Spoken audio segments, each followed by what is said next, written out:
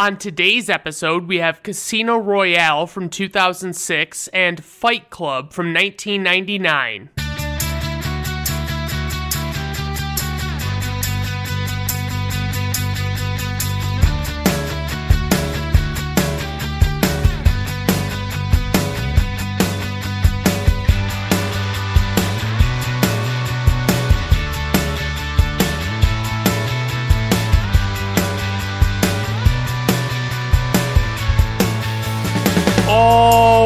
Alright everyone, welcome to Brandon at Random Reviews. I am your host, Brandon Griffiths. Thank you for stopping by. I do appreciate it. Today on the show, like I said, we've got Casino Royale and Fight Club, and I just want to clear the air. I realize that I already did a James Bond episode where I talked about all the James Bond movies, but I did make it a point not to talk much about Casino Royale because I knew I'd ultimately want to do an entire episode on it. So I feel the need to point that out because it's like, yeah, I mean, I get it. I covered James Bond a little bit, but this is a whole different thing. And it's such a different movie from the other Bond movies that I just had to give it its own time. So I guess that means we'll just start right off with Casino Royale, which was released on November 17th, 2006, directed by Martin Campbell. He also directed GoldenEye, which is another James Bond movie. It was Pierce Brosnan's first James Bond movie.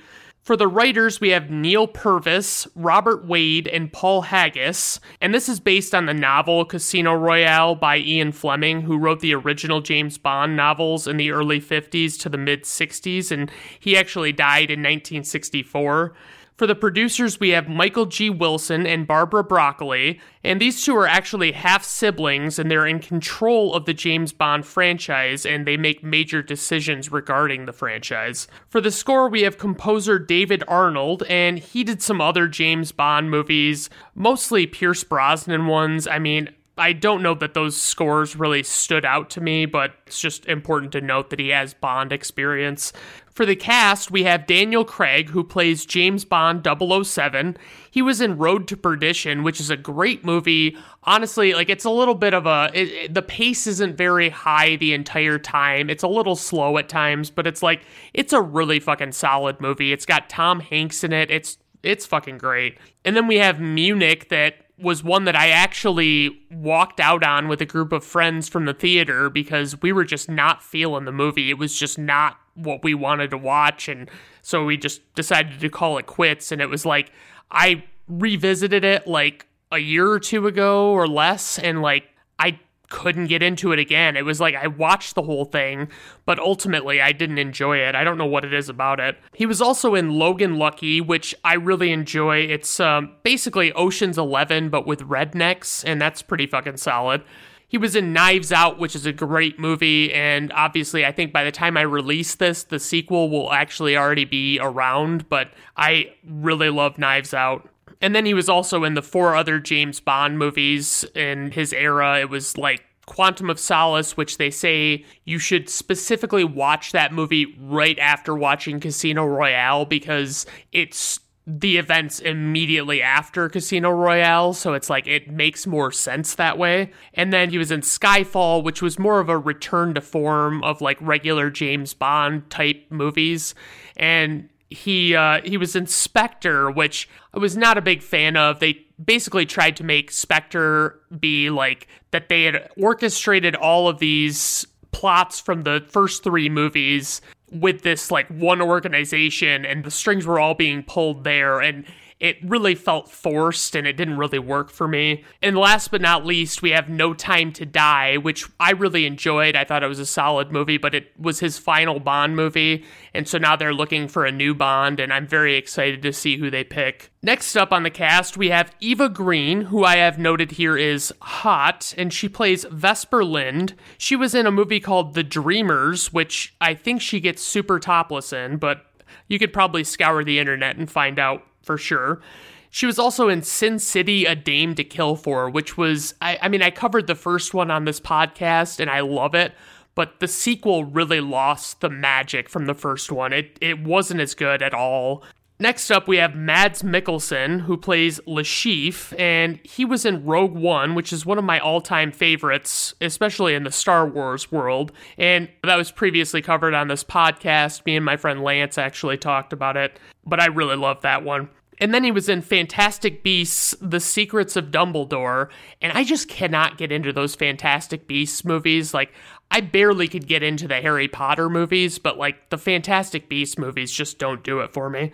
Then we have Judi Dench, who plays M, and she was in other James Bond movies, starting with GoldenEye. Then there's Jeffrey Wright, who plays Felix Leiter, and he was most notably in The Batman from 2022 with Robert Pattinson, and he played Jim Gordon in that movie, and that one was really good. For casting notes, producer Michael G. Wilson claimed that at one point over 200 actors were being considered for the role of James Bond. Among those considered were Carl Urban, Sam Worthington, Dougray Scott, Hugh Jackman, Gerard Butler, Ewan McGregor, and Henry Cavill, who was deemed too young at 22 when he auditioned, but Cavill later said that he was actually considered too out of shape for the part. But the list goes on, and it's a very high-profile role. I mean, a lot of people want to be James Bond, and a lot of people get considered for it. Daniel Craig initially rejected the part as he felt the James Bond movies had become too formulaic, but upon reading the script, he changed his mind. There was a lot of controversy surrounding the decision to cast Daniel Craig, and many threatened to boycott the new movie as they didn't feel that Craig fit the bill. They especially didn't like that he was blonde and they weren't going to dye his hair or anything. Which goes to show you that you need to withhold your fucking judgment when actors get cast in major roles like this. Like, he ended up being one of, if not the best Bond, in my opinion. Like, he's really fucking good. Then we have Angelina Jolie, Charlize Theron, and Olivia Wilde were among those considered for the role of Vesper Lynd, which ultimately went to Eva Green. For a plot synopsis, we have a secret agent discovers that an organization is funding terrorism and he must enter into a high-stakes poker game to keep the money from falling into the wrong hands.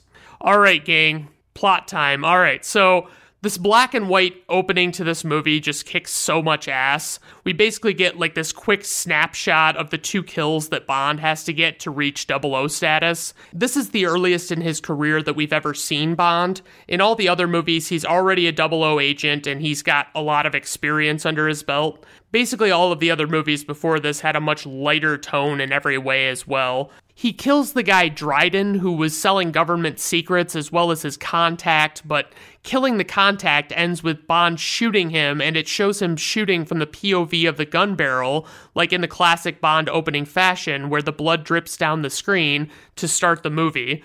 It's a great way to kick off this fucking reboot. I really love that they did that. Like, when you basically are like, what the fuck is this black and white shit that's going on? And then you get that, and it's like, oh yeah.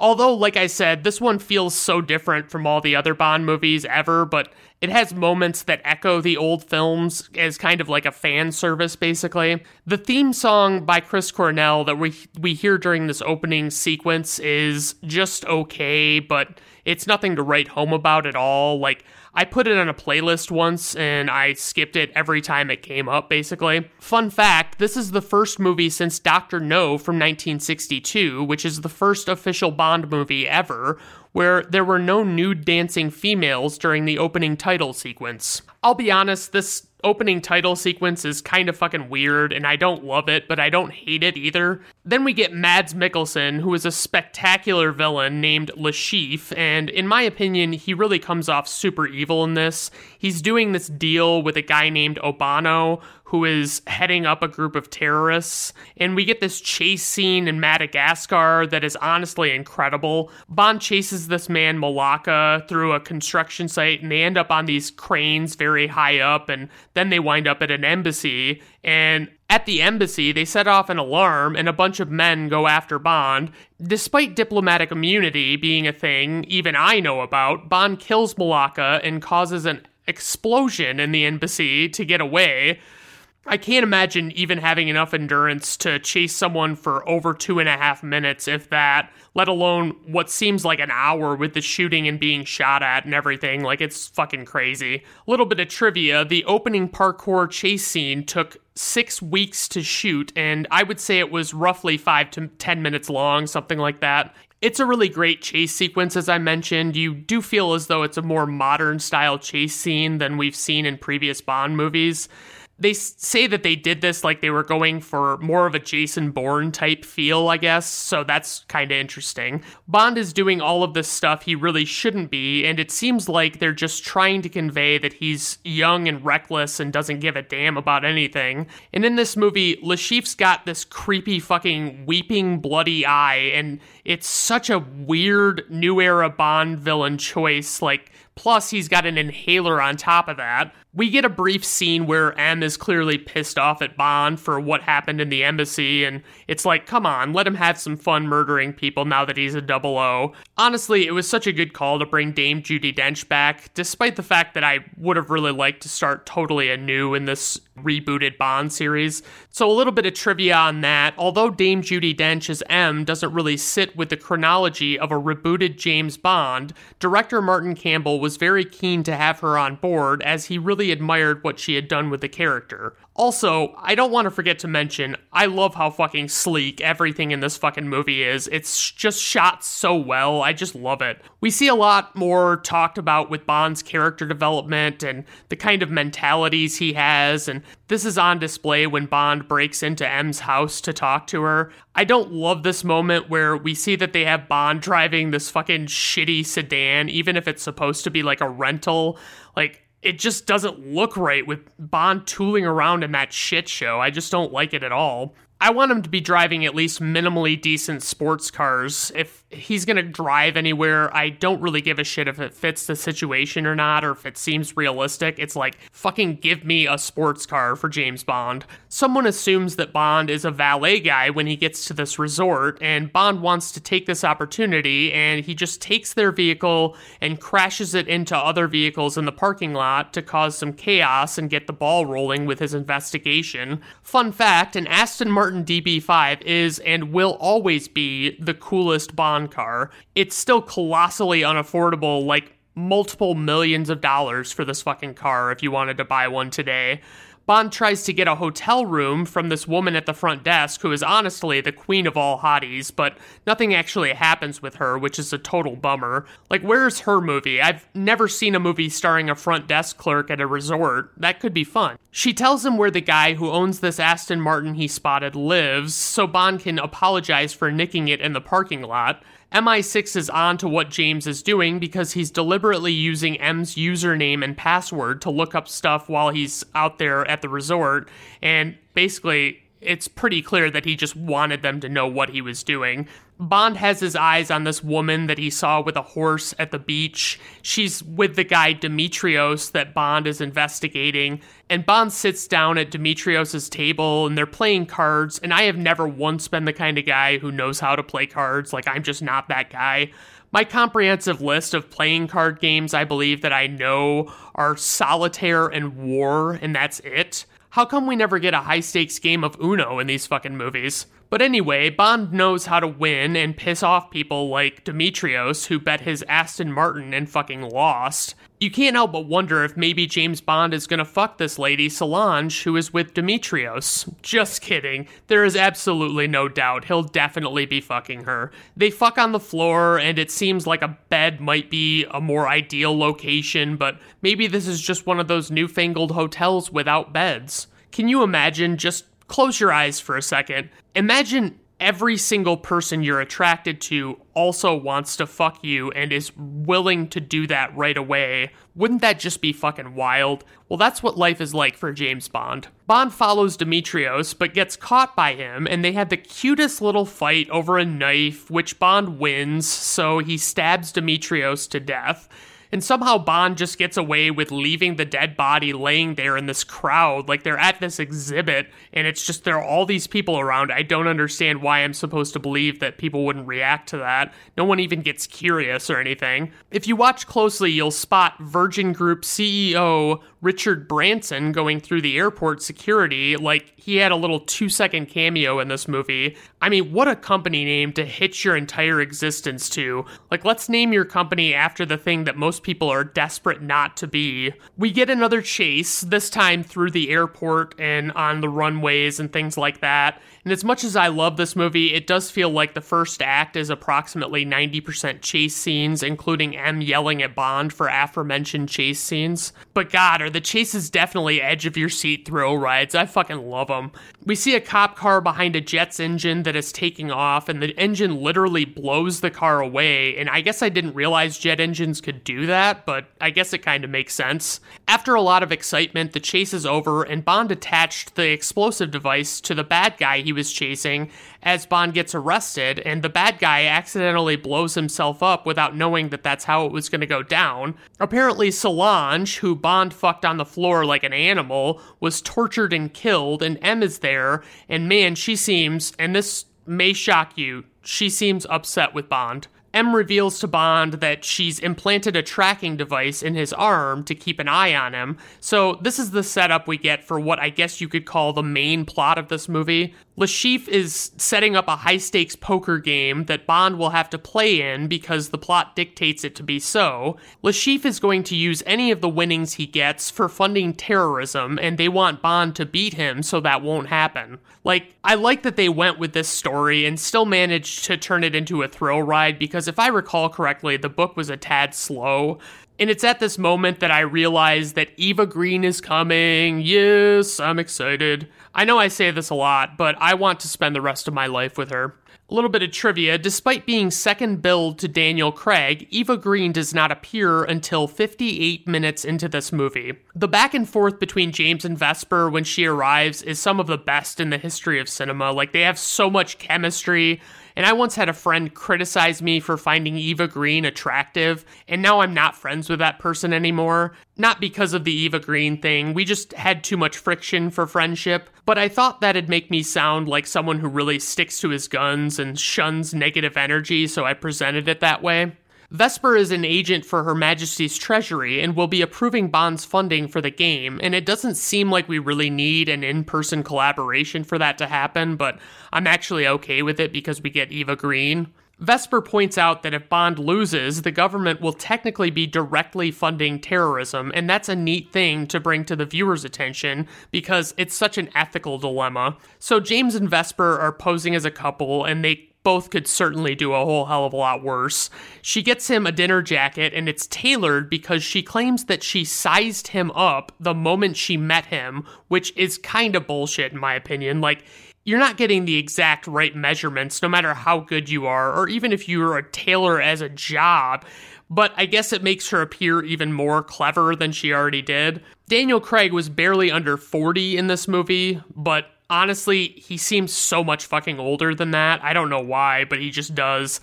I've heard people say that they don't love that they changed the game that they play at Casino Royale from the Baccarat it was originally to Texas Hold'em poker. And I mean, it's a more modern game. I guess they wanted to modernize the game of choice because Texas Hold'em was all the rage back then. I don't know how to play either of them, so it's really no skin off my nose. Vesper comes in looking great in her dress, and she deliberately doesn't do it the way she's supposed to, so only Bond sees her. She was supposed to get the men at the table distracted, and, you know, obviously with not doing that, it didn't really accomplish anything other than distracting Bond.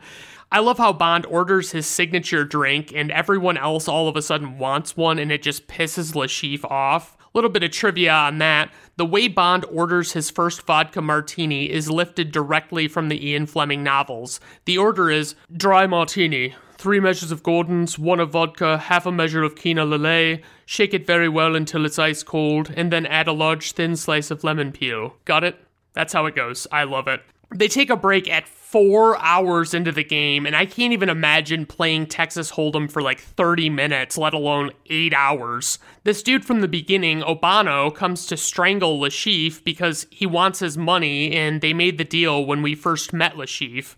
As I see Bond in a tux with Vesper, I have a fun fact. James Bond actors typically have it in their contracts that they can't appear in a tuxedo in other movies or TV until their stint as Bond is over, so that look remains exclusive to them as the character only. I'm not sure who that started with, though. I mean, I doubt Sean Connery had that in his contract. I doubt they were going that crazy back then, but I'm sure that Sean Connery's contract made sure that he was paid with $7 worth of peanuts per movie.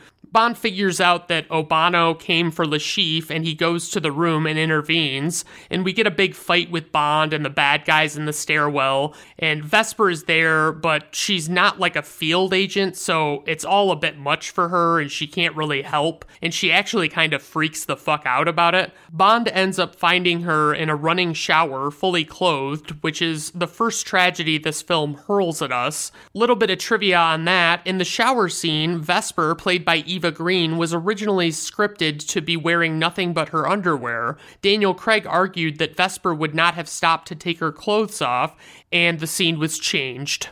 The whole shower scene really shows the shit Bond has to cope with on a daily basis and how hard that would be for a lot of people with normal brains. Their contact, who I think is named Mathis, hides the bodies left in Bond's wake in some dude's trunk to frame him. So we get some Jeffrey Wright, and he is so underrated in this one. He's such a great Felix Leiter. The James Bond movies had been getting away from the character in favor of this douchey Joe Don Baker character Wade from the CIA, who was in GoldenEye and Tomorrow Never Dies. Felix just has so much more notoriety in this universe for me. He's much more likable. It's tough because I can't really just explain all the poker that's going on in these scenes, mostly because it'd be boring, but also because I can't really explain poker that well. Like, I know the different good hands to have, like flush, straight flush, royal flush, full house, and all that, but the betting I can't always wrap my head around.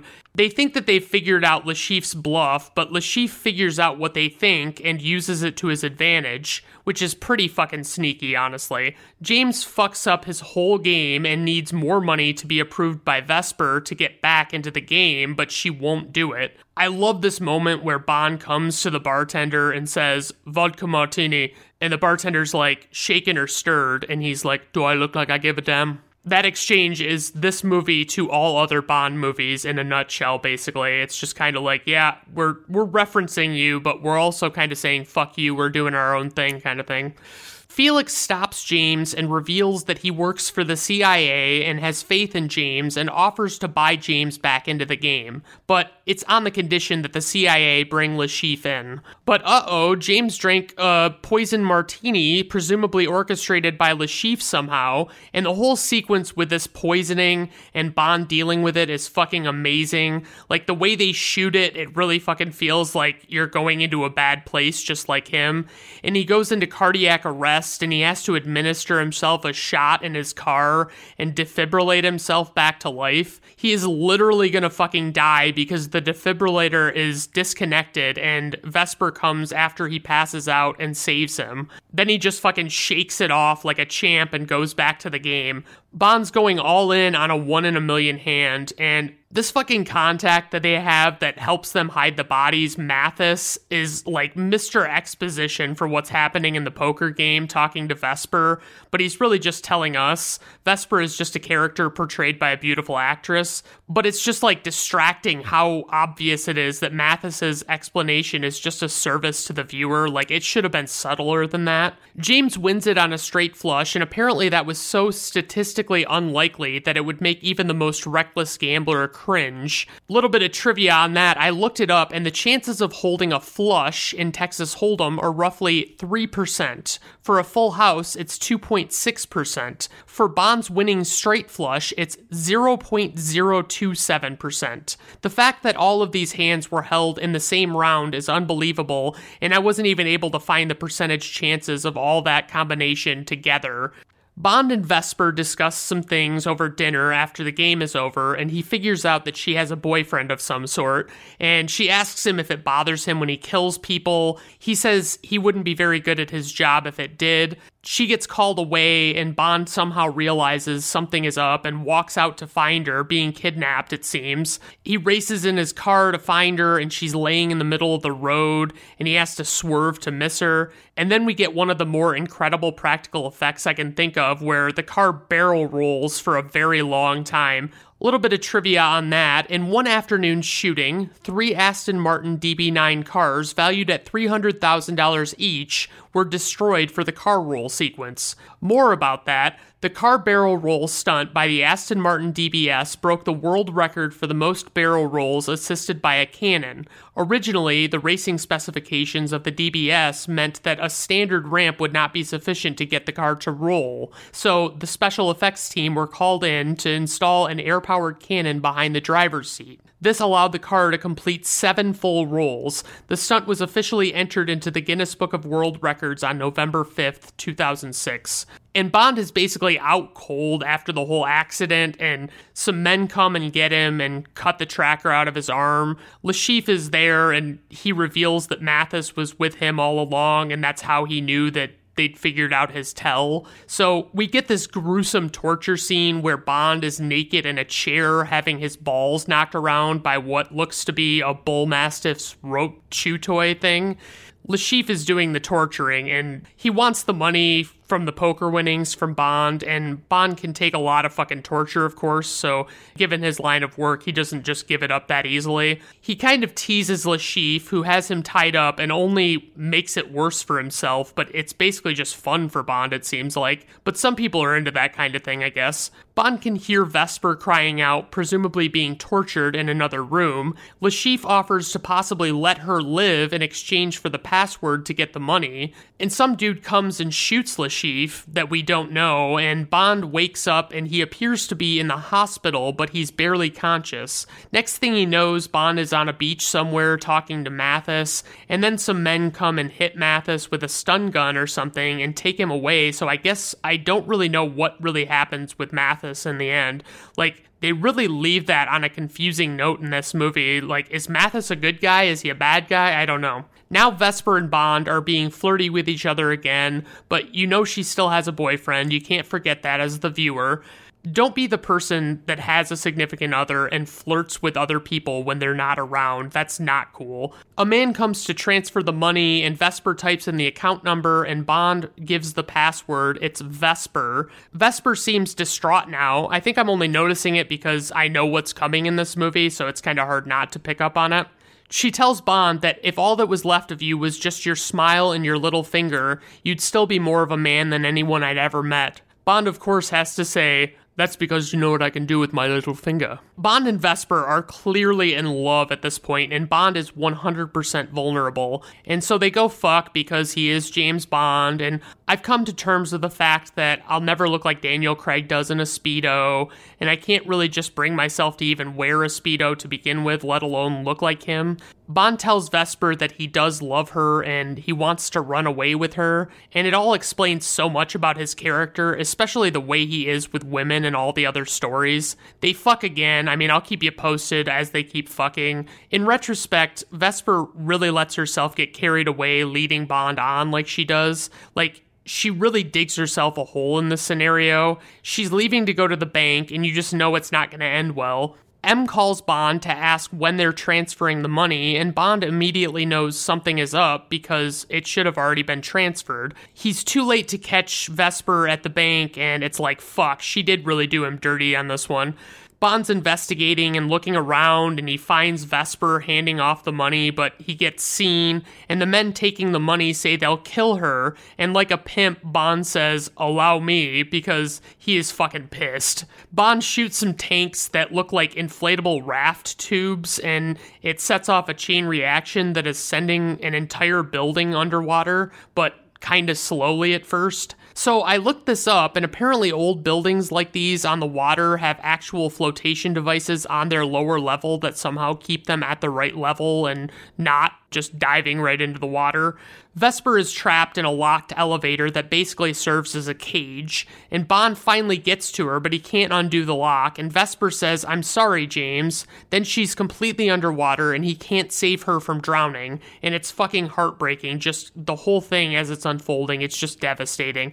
Bond desperately tries to get at her and manages to pull her out, but he can't resuscitate her when he gets her out of the water. And I don't know how to do any of that shit. You know, I couldn't do CPR to save my life, so I'd be kind of fucked in that situation. I wouldn't have been holding out hope that I was going to save her after the fact. He's about to go full berserker as he accepts her death, and you just feel for him, because you know how much he loved her. It's like she could have been his one and only someone for life, but now his title will be Mr. Thug'em, Fuck'em, Love'em, Leave'em, cause I don't fucking need 'em. Yeah, that's right, that's a Jay-Z lyric. You didn't think you'd get it from me, but I got all sorts of tricks up my sleeve. M explains afterward that Vesper's boyfriend was kidnapped by the organization Le Chiffre was with, and they blackmailed her. M establishes that Bond no longer trusts anyone, which she says is good. He says he doesn't need any extra time after what's happened when she offers, and he says the job is done, the bitch is dead. And M points out that Vesper likely saved Bond's life when he was being tortured.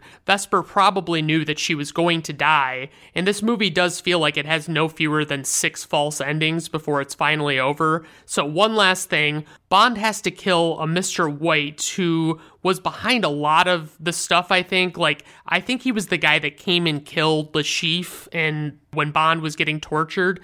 And as he's killing this Mr. White, he introduces himself as Bond, James Bond, and we fucking roll credits, and it's fucking spectacular. So, praise for this movie. The overall look of this film is so enticing. It just really is cool to look at.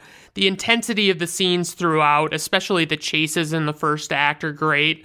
I really enjoy the love and betrayal from Vesper to Bond. It's really well done, and the character development, like just knowing more about Bond as a person is better. I like it a lot more. I mean, I don't really have any real criticisms. I mean, maybe the false endings are not my cup of tea, but I'm okay with them. So a little bit of trivia. To prepare for the role, Daniel Craig read all of Ian Fleming's novels and talked with Mossad and British Secret Service agents who had served as advisors on Munich from 2005. Daniel Craig gained 20 pounds of muscle for this role, and this was the first movie in 44 years of James Bond where it actually rains. This was the first James Bond movie to be based on a full-length Ian Fleming novel since Moonraker from 1979. As of 2022, it remains the last James Bond movie based directly on an Ian Fleming novel. Producers Barbara Broccoli and Michael G. Wilson didn't secure the rights to Casino Royale until 2000 when Sony exchanged them for MGM's rights to Spider-Man. Daniel Craig is the first actor to play James Bond who is actually younger than the series itself. Barbara Broccoli said that she wanted Daniel Craig for the role after seeing his performance in the 2004 film Layer Cake. Also, the movie Layer Cake got a huge bump in popularity after it was covered in a listener requests episode of the podcast Brandon at Random Reviews. Tell your friends. Product placement was deliberately scaled back for Casino Royale following the criticism leveled at Die Another Day from 2002 for excessive product placement, which earned itself the nickname Buy Another Day. Die Another Day was the last movie they made before Casino Royale, so it was pretty bad in a lot of ways, I'll be honest. Supposedly, Sir Sean Connery, Sir Roger Moore, Timothy Dalton, Pierce Brosnan, and George Lazenby all supported the casting of Daniel Craig as James Bond, and it's like, gee, thanks, George Lazenby and Timothy Dalton. I'll bet this whole fucking thing was probably riding on your blessing. Having Pierce Brosnan return for a 5th engagement as James Bond would have cost the producers $30 million.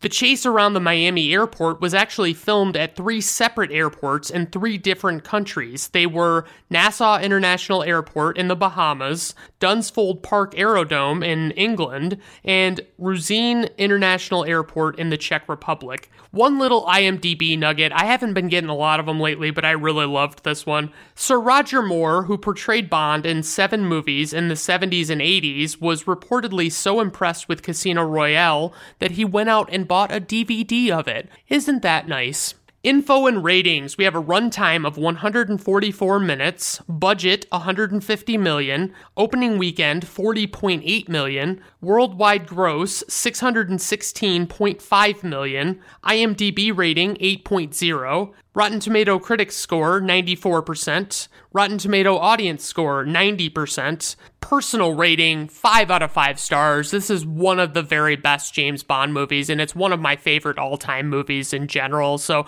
I just absolutely love it. All right, moving on to Fight Club, released on December 15th, 1999, directed by David Fincher. He made Alien 3, which I still need to see. I mean, I loved the first 2 Alien movies, and I don't know, I've heard mixed things about Alien 3, but I'd like to see it just because I love David Fincher.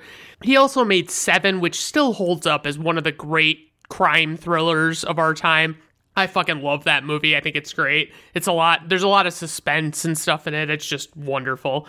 He also made Zodiac, which is about the Zodiac killings from the 1960s, and that one is super fucking suspenseful too. I really fucking love that one. And he also made Gone Girl, which actually is either, it might have already been released or it's soon to be released. I've covered it on this podcast, and you'll be able to hear more about what my thoughts are on Gone Girl in a little bit.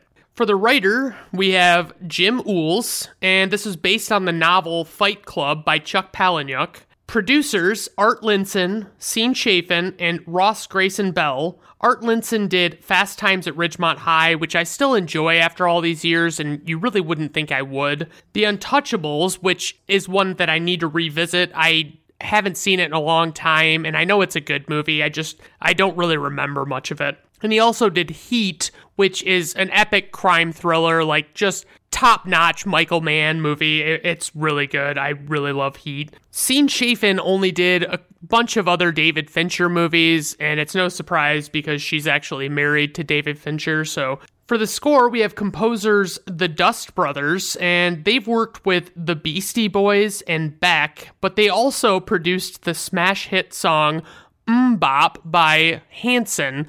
And I gotta tell you, if you told me like, hey, you remember that movie Fight Club? You remember the music that they have in it? It's pretty dark and all that stuff. Well, what if I told you that there is a song that they did that is gonna just fucking knock your socks off?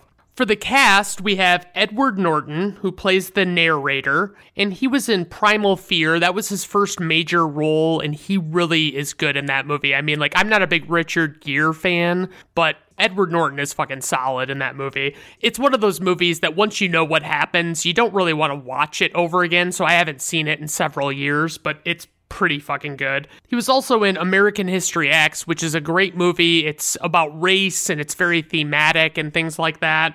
It's just, I find it weird that the director basically like wanted to disown that movie and didn't want anything to do with it after it was done. I don't really know why, but I guess it's just the way he felt.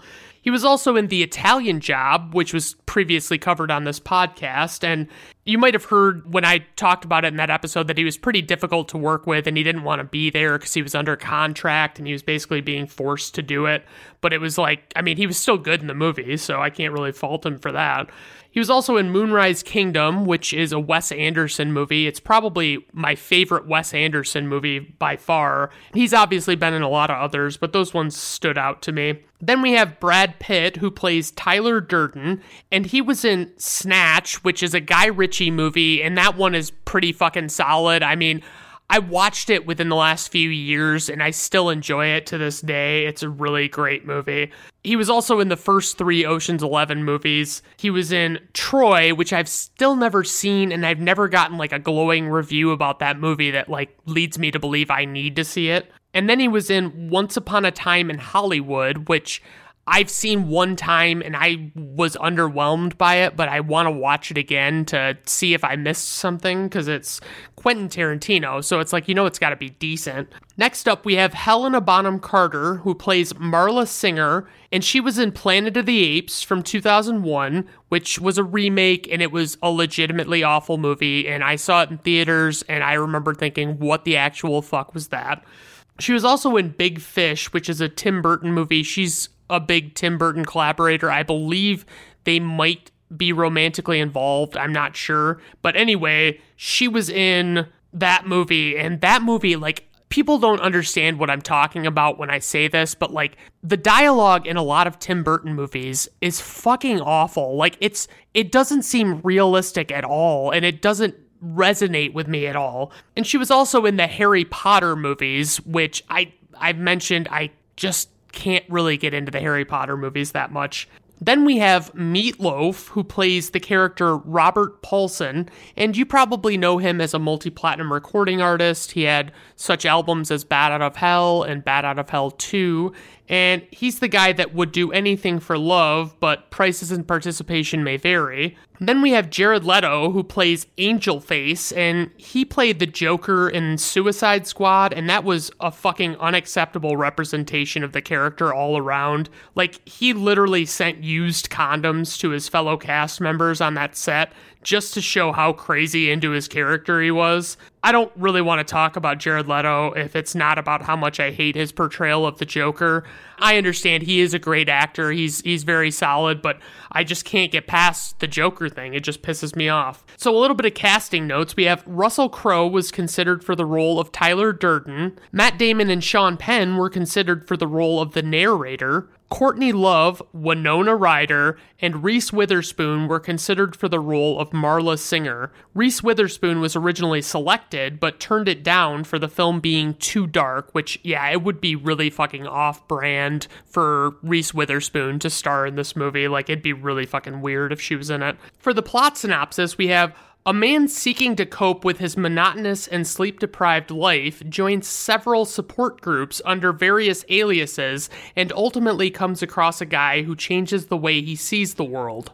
Alright guys, it's plot time. Okay, so this movie is going to take a lot out of me. I can already fucking feel it. Our protagonist, played by Edward Norton, has a gun in his mouth, and we're seeing the end of this movie before it reverts back to the start. Right off the bat, he says, "I know this because Tyler knows this," and it makes me feel so stupid for not knowing the twist when I first saw this.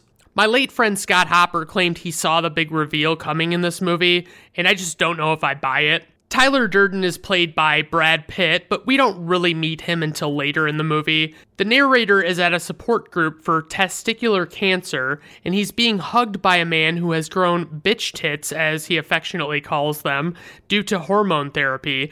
And the whole bitch tits thing provides some light comedy at the very beginning of the movie, which is kind of nice.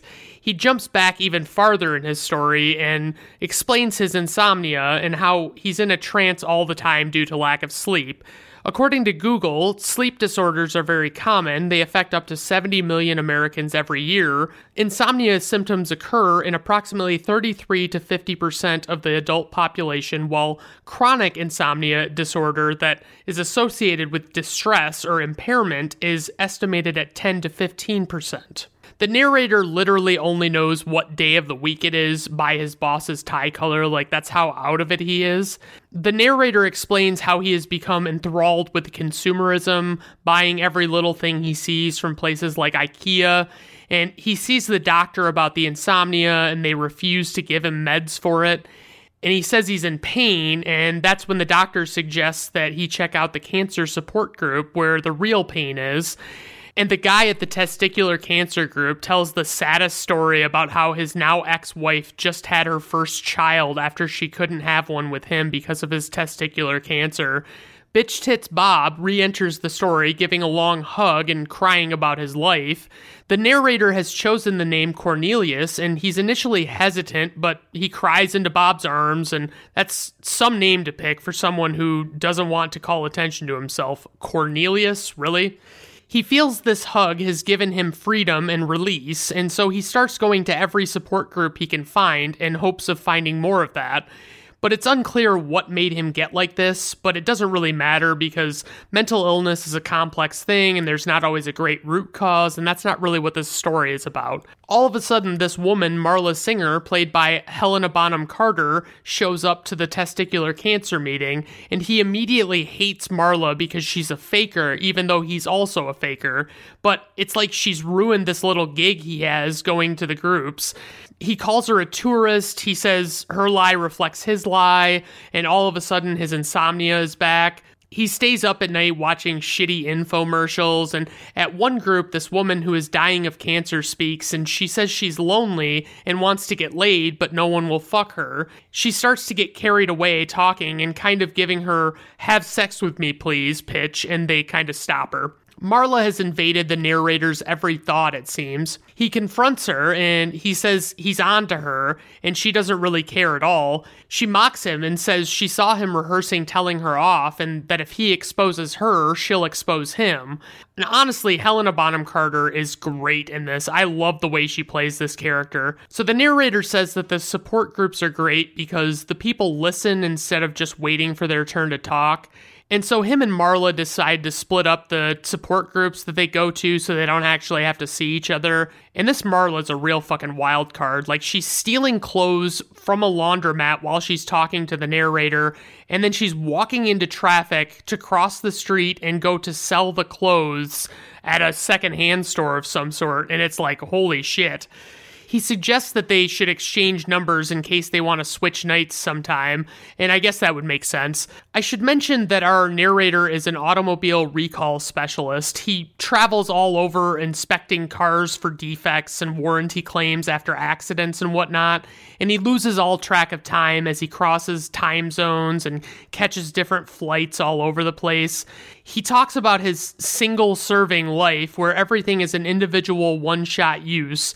He looks at some gruesome wrecked cars and explains how they calculate when to actually do a recall, and explains it all to this horrified woman next to him on a plane. All of a sudden, he's sitting next to Tyler Durden. He plays someone who might be the coolest person you should never really fully want to be ever. His interaction with Tyler is unlike any other he seemingly had, and Tyler's very honest and sells soap and shares wild tidbits like how to make homemade napalm. A little bit of trivia, at a certain point in the movie, Tyler Durden was originally going to recite a workable recipe for homemade explosives as he does in the novel, but in the interest of public safety, the filmmakers decided to substitute fictional recipes for real ones. Tyler gives him his card for the fuck of it, and he's off. We don't know what's going to happen next. The narrator gets stopped at baggage claim because his suitcase was vibrating, so they had to confiscate it and inspect it for bombs. And they say it's usually like a dildo or a vibrator when that happens, so they kind of tease him a little bit that maybe he has a dildo in his bag. He leaves the airport and comes home to find out his apartment has exploded and he lost everything he owned on top of not having the suitcase even. It's pretty cool how they explain how the explosion might have occurred. Like, they do these really cool shots of the individual things, and like the pilot light might have gone out in the stove and filled the apartment with gas, and then when the fridge compressor kicked on, that might have been how it was ignited. It's pretty cool. They just kind of show that whole process. He calls Marla first, but hangs up on her to call Tyler, and they really go to such fucking great lengths to not give the narrator a name. Like, he jars Tyler's memory by reminding him who he was on the plane, but he can't just say, "Hey, it's Fred Andrews, you remember me from the plane, right?" Tyler and our protagonist talk about what happened to his stuff in the fire while sitting at a bar. He seems so distraught, like he'd almost bought everything that he needed, basically. And we get this great fucking quote from Tyler. He says, "Fuck Martha Stewart. Martha's polishing the brass on the Titanic. It's all going down, man." Tyler is very anti-materialism, super minimalist type of guy, and he has a lot of interesting viewpoints on life. He says the things you own end up owning you, and as they're leaving, the narrator suggests he might be getting a hotel, and Tyler tells him to quit bullshitting him and asks to stay with him, so he asks, and he does. Then all of a sudden, Tyler asks the narrator to hit him as hard as he can, but first, we get some backstory on Tyler, and it is basically explained that Tyler is a projectionist at a movie theater, and Tyler splices single frames from pornos into the movies there, so that, like, you just get this tiny little glimpse of this porno at the height of the most important part of a movie. It's like you you think you saw something, but you don't know. This movie actually does something similar to that. It splices individual out-of-place frames in, but you actually have to watch really closely to catch them. Tyler also waits tables at a restaurant where he taints the food with his bodily substances for the fuck of it. And back at the present, after much reluctance, the narrator hits Tyler as hard as he can in the fucking ear. Then Tyler hits him back, and they start to realize the experience is very therapeutic for some reason, and they end up really enjoying fighting. So they go back to Tyler's place, and it's a fucking rundown as shit old house, and just like nothing seems to fucking work in this house. The plumbing is terrible, like it's dirty water, and the electrical doesn't work, and all sorts of shit like that. Like, I could never sleep a night in this house. I could never get comfortable enough, let alone, like, actually live there. Sometime later, they're back at the bar fighting outside again, and some guys see them, and they want to join in, and the crowd seems to grow every night, which I could see people wanting to get in on. It would be pretty fucking interesting. They're drunkenly hitting golf balls off the roof at one point, and a little trivia on that. In the short scene where Brad Pitt and Edward Norton are drunk and hitting golf balls, they really are drunk, and the golf balls are sailing directly into the side of a catering truck. At work, the narrator can't focus, and because of all the fighting, he's having trouble hearing and stuff, and they talk about their life experiences, the narrator and Tyler. Tyler says that his father told him once to get married as the next stage in a series of life accomplishments, and Tyler says, "We're a generation of men raised by women. I'm wondering if another woman is really the answer we need." The fight club is growing to a couple of dozen people, and it gets broken up by the police, so they decide to find a place to have the fights on the regular. And this movie is so fucking dark this entire time, like dark in tone and dark in overall look. It's fucking crazy. We get the awesome rules of Fight Club, which start off with, you do not talk about Fight Club and you do not talk about Fight Club. All of these different people from different backgrounds are coming there and then not talking about it at work or wherever else. And I just feel like this would be a lot harder for them to get up and running than it was for them. But it does seem like it'd be amazing in a certain way. And honestly, watching them groom themselves with this fucking dirty-ass water at this house just grosses me the fuck out. Marla calls after a couple of months and wonders why the narrator hasn't been going to the groups, and she tried to OD and called him just to talk to see if she might just die while talking to him, I guess. So he basically leaves the phone off the hook while she's talking and walks away. And I gotta say, Helena Bonham Carter is so fucking mystifying in this. A little bit of trivia. Brad Pitt and Helena Bonham Carter spent 3 days recording orgasmic sounds for their unseen sex scenes. A little bit more trivia. The sex scene between Tyler and Marla was shot using the same bullet time technique used in The Matrix from 1999. Still cameras were set up in a circle around the bed, and each one would take a single shot in sequence. These single frames were then edited together and enhanced with CG, as both Brad Pitt and Helena Bonham Carter were both fully clothed in motion capture suits during the shoot. Tyler's door is closed the next morning, and Marla comes waltzing into the kitchen after presumably fucking Tyler, and the narrator is furious that she's there. Tyler tells the story of finding the phone left off the hook and Marla being on the other end, and Tyler went to go find her and brought her back. So Tyler and her fucked all fucking night, and Tyler tells the narrator not to talk to Marla about Tyler ever, which is another thing that you wouldn't ordinarily think anything of when watching this for the first time. So now our narrator is dealing with living in a house where Tyler and Marla are fucking nonstop and shaking the walls and shit. The narrator is becoming kind of a tough guy at work, and his boss is fed up with his shit. The cops call and say that they found out that at his exploded apartment, they figured out someone sprayed Freon in his lock and shattered the lock cylinder. They figured out that the explosion was from a homemade bomb. The cop asks if he's made any enemies lately, since it seems like it was a very deliberate thing that happened, but the narrator doesn't really know what to say. The narrator points out that aside from humping, Tyler and Marla never seem to be in the same room together. She comes and kind of gets flirty with our narrator, and she can't really understand why he's not receptive to her advances. That night, Tyler and the narrator are going to make soap, like bars of soap. First, they have to get fat, so they steal it from a liposuction clinic dumpster.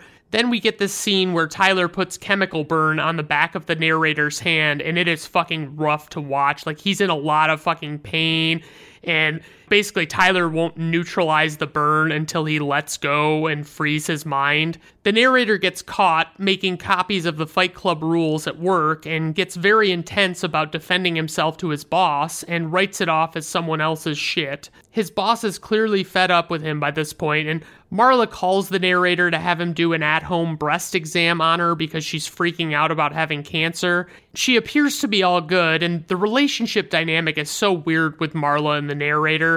But as he's leaving Marla's, he runs into Bitch Tits Bob, and it turns out Bob has gotten into the Fight Club thing, and it's happening on nights that the narrator doesn't even know about. I really like Meatloaf in this movie. Like, he does do a really good job. Like, I didn't realize he was such a good actor. So the Fight Club is growing in popularity, it seems, and Tyler points out that it means that the members have been talking about it, which they're not supposed to do. And God, I really fucking hate Jared Leto. This is where he, like, makes his debut, and as soon as I see him, I'm just fucking annoyed. These men come and break up the club in this basement, and it turns out that it's the guy who owns the club, named Lou, that they're using the basement of. Lou wants them out, but Tyler says he has an arrangement with the guy who works there, and they use it for free. Tyler suggests that Lou and his men join the Fight Club. Lou's big friend starts wailing on Tyler, and Tyler starts doing the creepiest laugh ever as he just takes this fucking beating.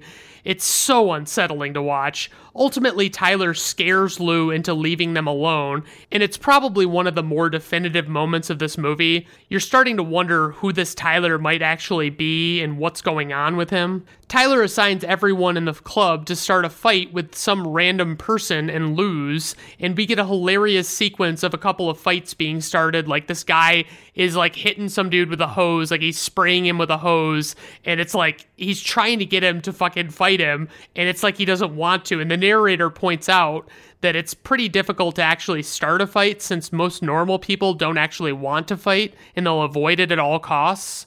The narrator sits down to talk with his boss, and he decides that he wants to blackmail him with what he knows about the car standards within their company. He says that he'll keep his mouth shut in exchange for his regular pay without having to work. Then our narrator starts kicking the ever-loving shit out of himself with the intent of framing his boss for that too. He says beating himself up reminds him of his first fight with Tyler. The narrator has clearly gone more nuts than we already knew him to be, it seems, and so the narrator gets this deal, and he gets to take some computer shit home, and he gets to leave work and get paid to not be there. Tyler keeps on giving the guys new assignments, and they get increasingly more disruptive and often on a more massive scale. Tyler goes into the store with a gun, seemingly to rob it, and he grills the guy behind the counter while holding a gun to his head, asking him about what he's doing with his life. And he basically forces the guy to get back on track with his life and sends him on his way and tells him that he'll be back to check on him. Tyler starts monologuing, and the screen starts shaking in a tight close-up on his face, and he's sharing more of his feelings about life and stuff, and it's a pretty fucking intense moment, and it's really cool how they do that with the camera. Marla and the narrator talk, and he wants to know what she's getting out of the arrangement with Tyler. They start getting into an intense discussion, and Marla seems very frustrated, naturally so. On the front porch, we see what we're supposed to understand is an applicant who has come to be put through a hazing ritual to see if he can hack it as a recruit for what Tyler and the narrator are starting. They let the first guy in, and then Bitch Tits Bob shows up on the porch, and Tyler tells him that he's too old and to leave. Bob doesn't really get it at first, and he doesn't realize that he's supposed to be seeing if he can actually take the abuse, but the narrator talks him out of leaving. So more recruits come, and they're working around the house, and so Tyler's basically building an army, and we don't really exactly know to what end. Then on the news, they see that people are investigating the fight clubs, and the men also started a giant smiley face fire on the side of a building, and the narrator is fucking pissed at them for doing something so stupid. They're calling this whole thing Project Mayhem, which makes me think of Butters on South Park, because he has like his alter ego evil villain, Professor Chaos, and his sidekick, General Disarray. And I just fucking love it, but that's what it makes me think of, Project Mayhem. They then threaten to kill the cop who is starting to investigate them. Like, I know there are a lot of hive-minded individuals out there, like real follower types, so I kind of feel like this could all easily happen.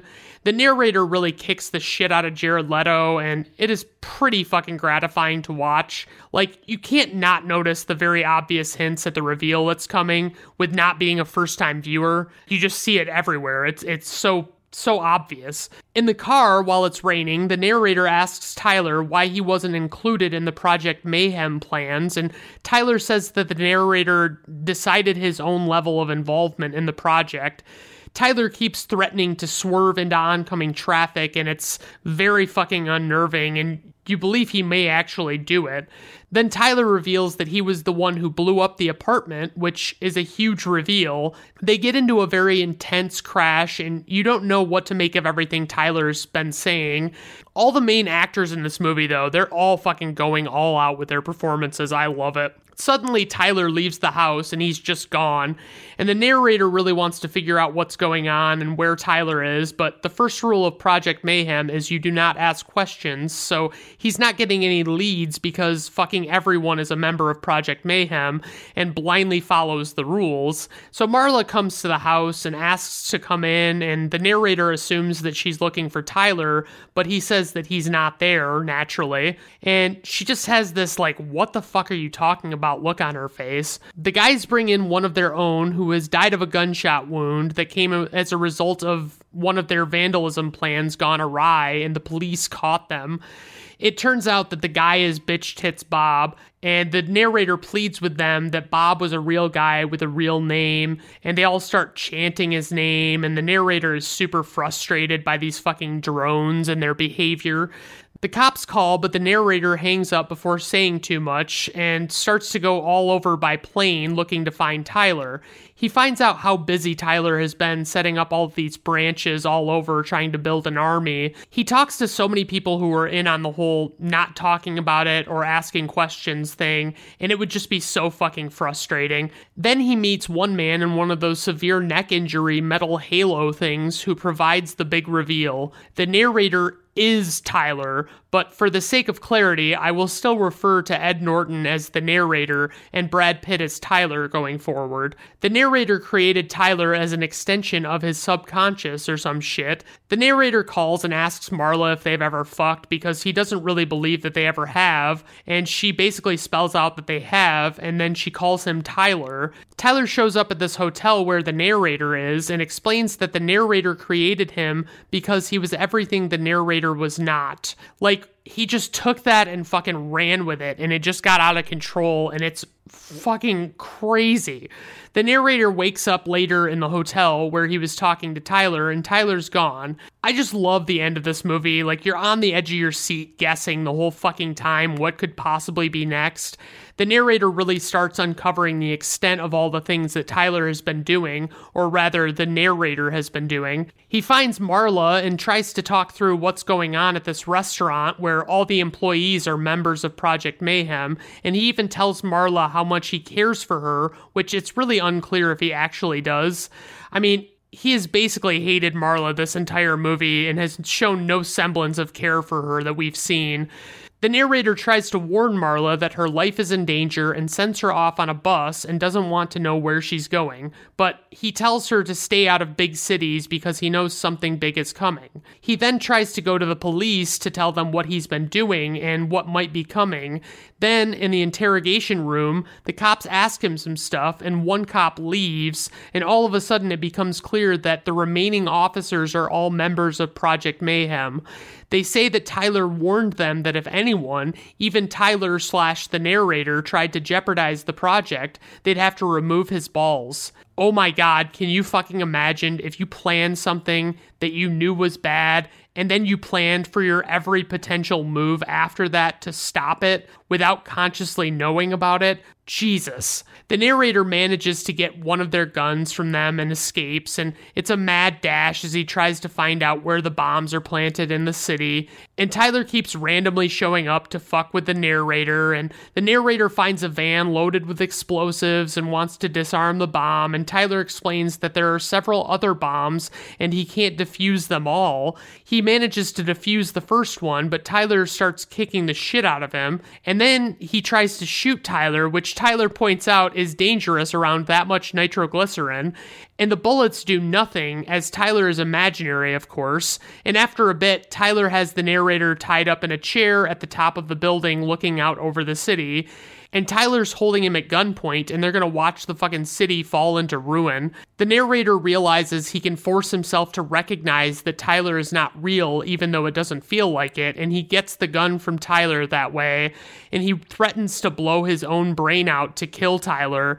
He puts the gun in his mouth and pulls the trigger, and Tyler dies, but somehow the narrator doesn't actually die, and some members come and see what the narrator has done, and could you imagine, like, these guys were just coming upstairs to die since they knew this building was supposed to blow. Then Marla is there, and she can't really process the situation. The narrator grabs Marla's hand and says, "You met me at a very strange time in my life," and the Pixies song, "Where Is My Mind," comes on as the bombs start to go off, and I'll never be able to not think of this movie when I hear that song. And the buildings all come crashing down, and that's fucking it. I love it so much. So praise the style of the way the movie is shot, just all of the darkness. It's so cool. The three main performances are top notch, and the balls to the wall storyline where you never know what's next in this, it's fucking wonderful. I don't really have any criticisms. I mean, I don't watch this movie as much as I used to because I think like the shock value of the actual movie wears off. It's not quite as, it doesn't have that like same initial hit, obviously, like once you know what's coming. So for trivia, I thought this was pretty interesting. So author Chuck Palahniuk first came up with the idea for the novel after being beaten up on a camping trip when he complained to some nearby campers about the noise of their radio. When he returned to work the following Monday, he was fascinated to find that nobody would mention or acknowledge his injuries, instead saying such commonplace things as, "How was your weekend?" Palahniuk concluded that the reason people reacted this way was because if they actually asked him what had happened, a degree of personal interaction would be necessary, and his workmates simply didn't care enough to connect with him on a personal level. It was his fascination with this societal quote-unquote blocking which became the foundation of the novel. Author Chuck Palahniuk also has stated that he found this film to be an improvement on his novel, which is super fucking rare, especially coming from the author himself. Edward Norton lost 17 to 20 pounds for this role after having to beef up tremendously for his role as a neo-Nazi skinhead in American History X from 1998. Director David Fincher shot over 1,500 reels of film, more than 3 times the usual amount for a 120-minute film. But this film is actually like 20 minutes longer than that, but it's still impressive. Then last but not least, supposedly Brad Pitt was paid $17.5 million for his part in the film. Edward Norton was paid $2.5 million. And I say supposedly because actor salaries are not typically made public, and it's not clear what the source was here. So I mean, I don't doubt it because Brad Pitt was like a hot commodity back then, but and it still kind of is. But I mean, I don't know what to make of it when I see actual information on actors' salaries, you know. So all right, so info and ratings. We have a runtime of 139 minutes, budget $63 million, opening weekend $11 million, worldwide gross $101.2 million, IMDb rating 8.8. Rotten Tomato Critics score, 79%. Rotten Tomato Audience score, 96%. Personal rating, still 5 out of 5 stars. After all these years, I still adore this movie. It's, like I said, the rewatches, it degrades after a couple of rewatches, but it's still very good. It's a very enjoyable movie. I fucking love it. All right, everyone. Well, that's our episode for today. I really appreciate you stopping by, as always. And obviously, you know, if you have any suggestions or requests, just send them my way, and I might actually do something about it. All right? Okay, everybody, have a good rest of your day. Bye now.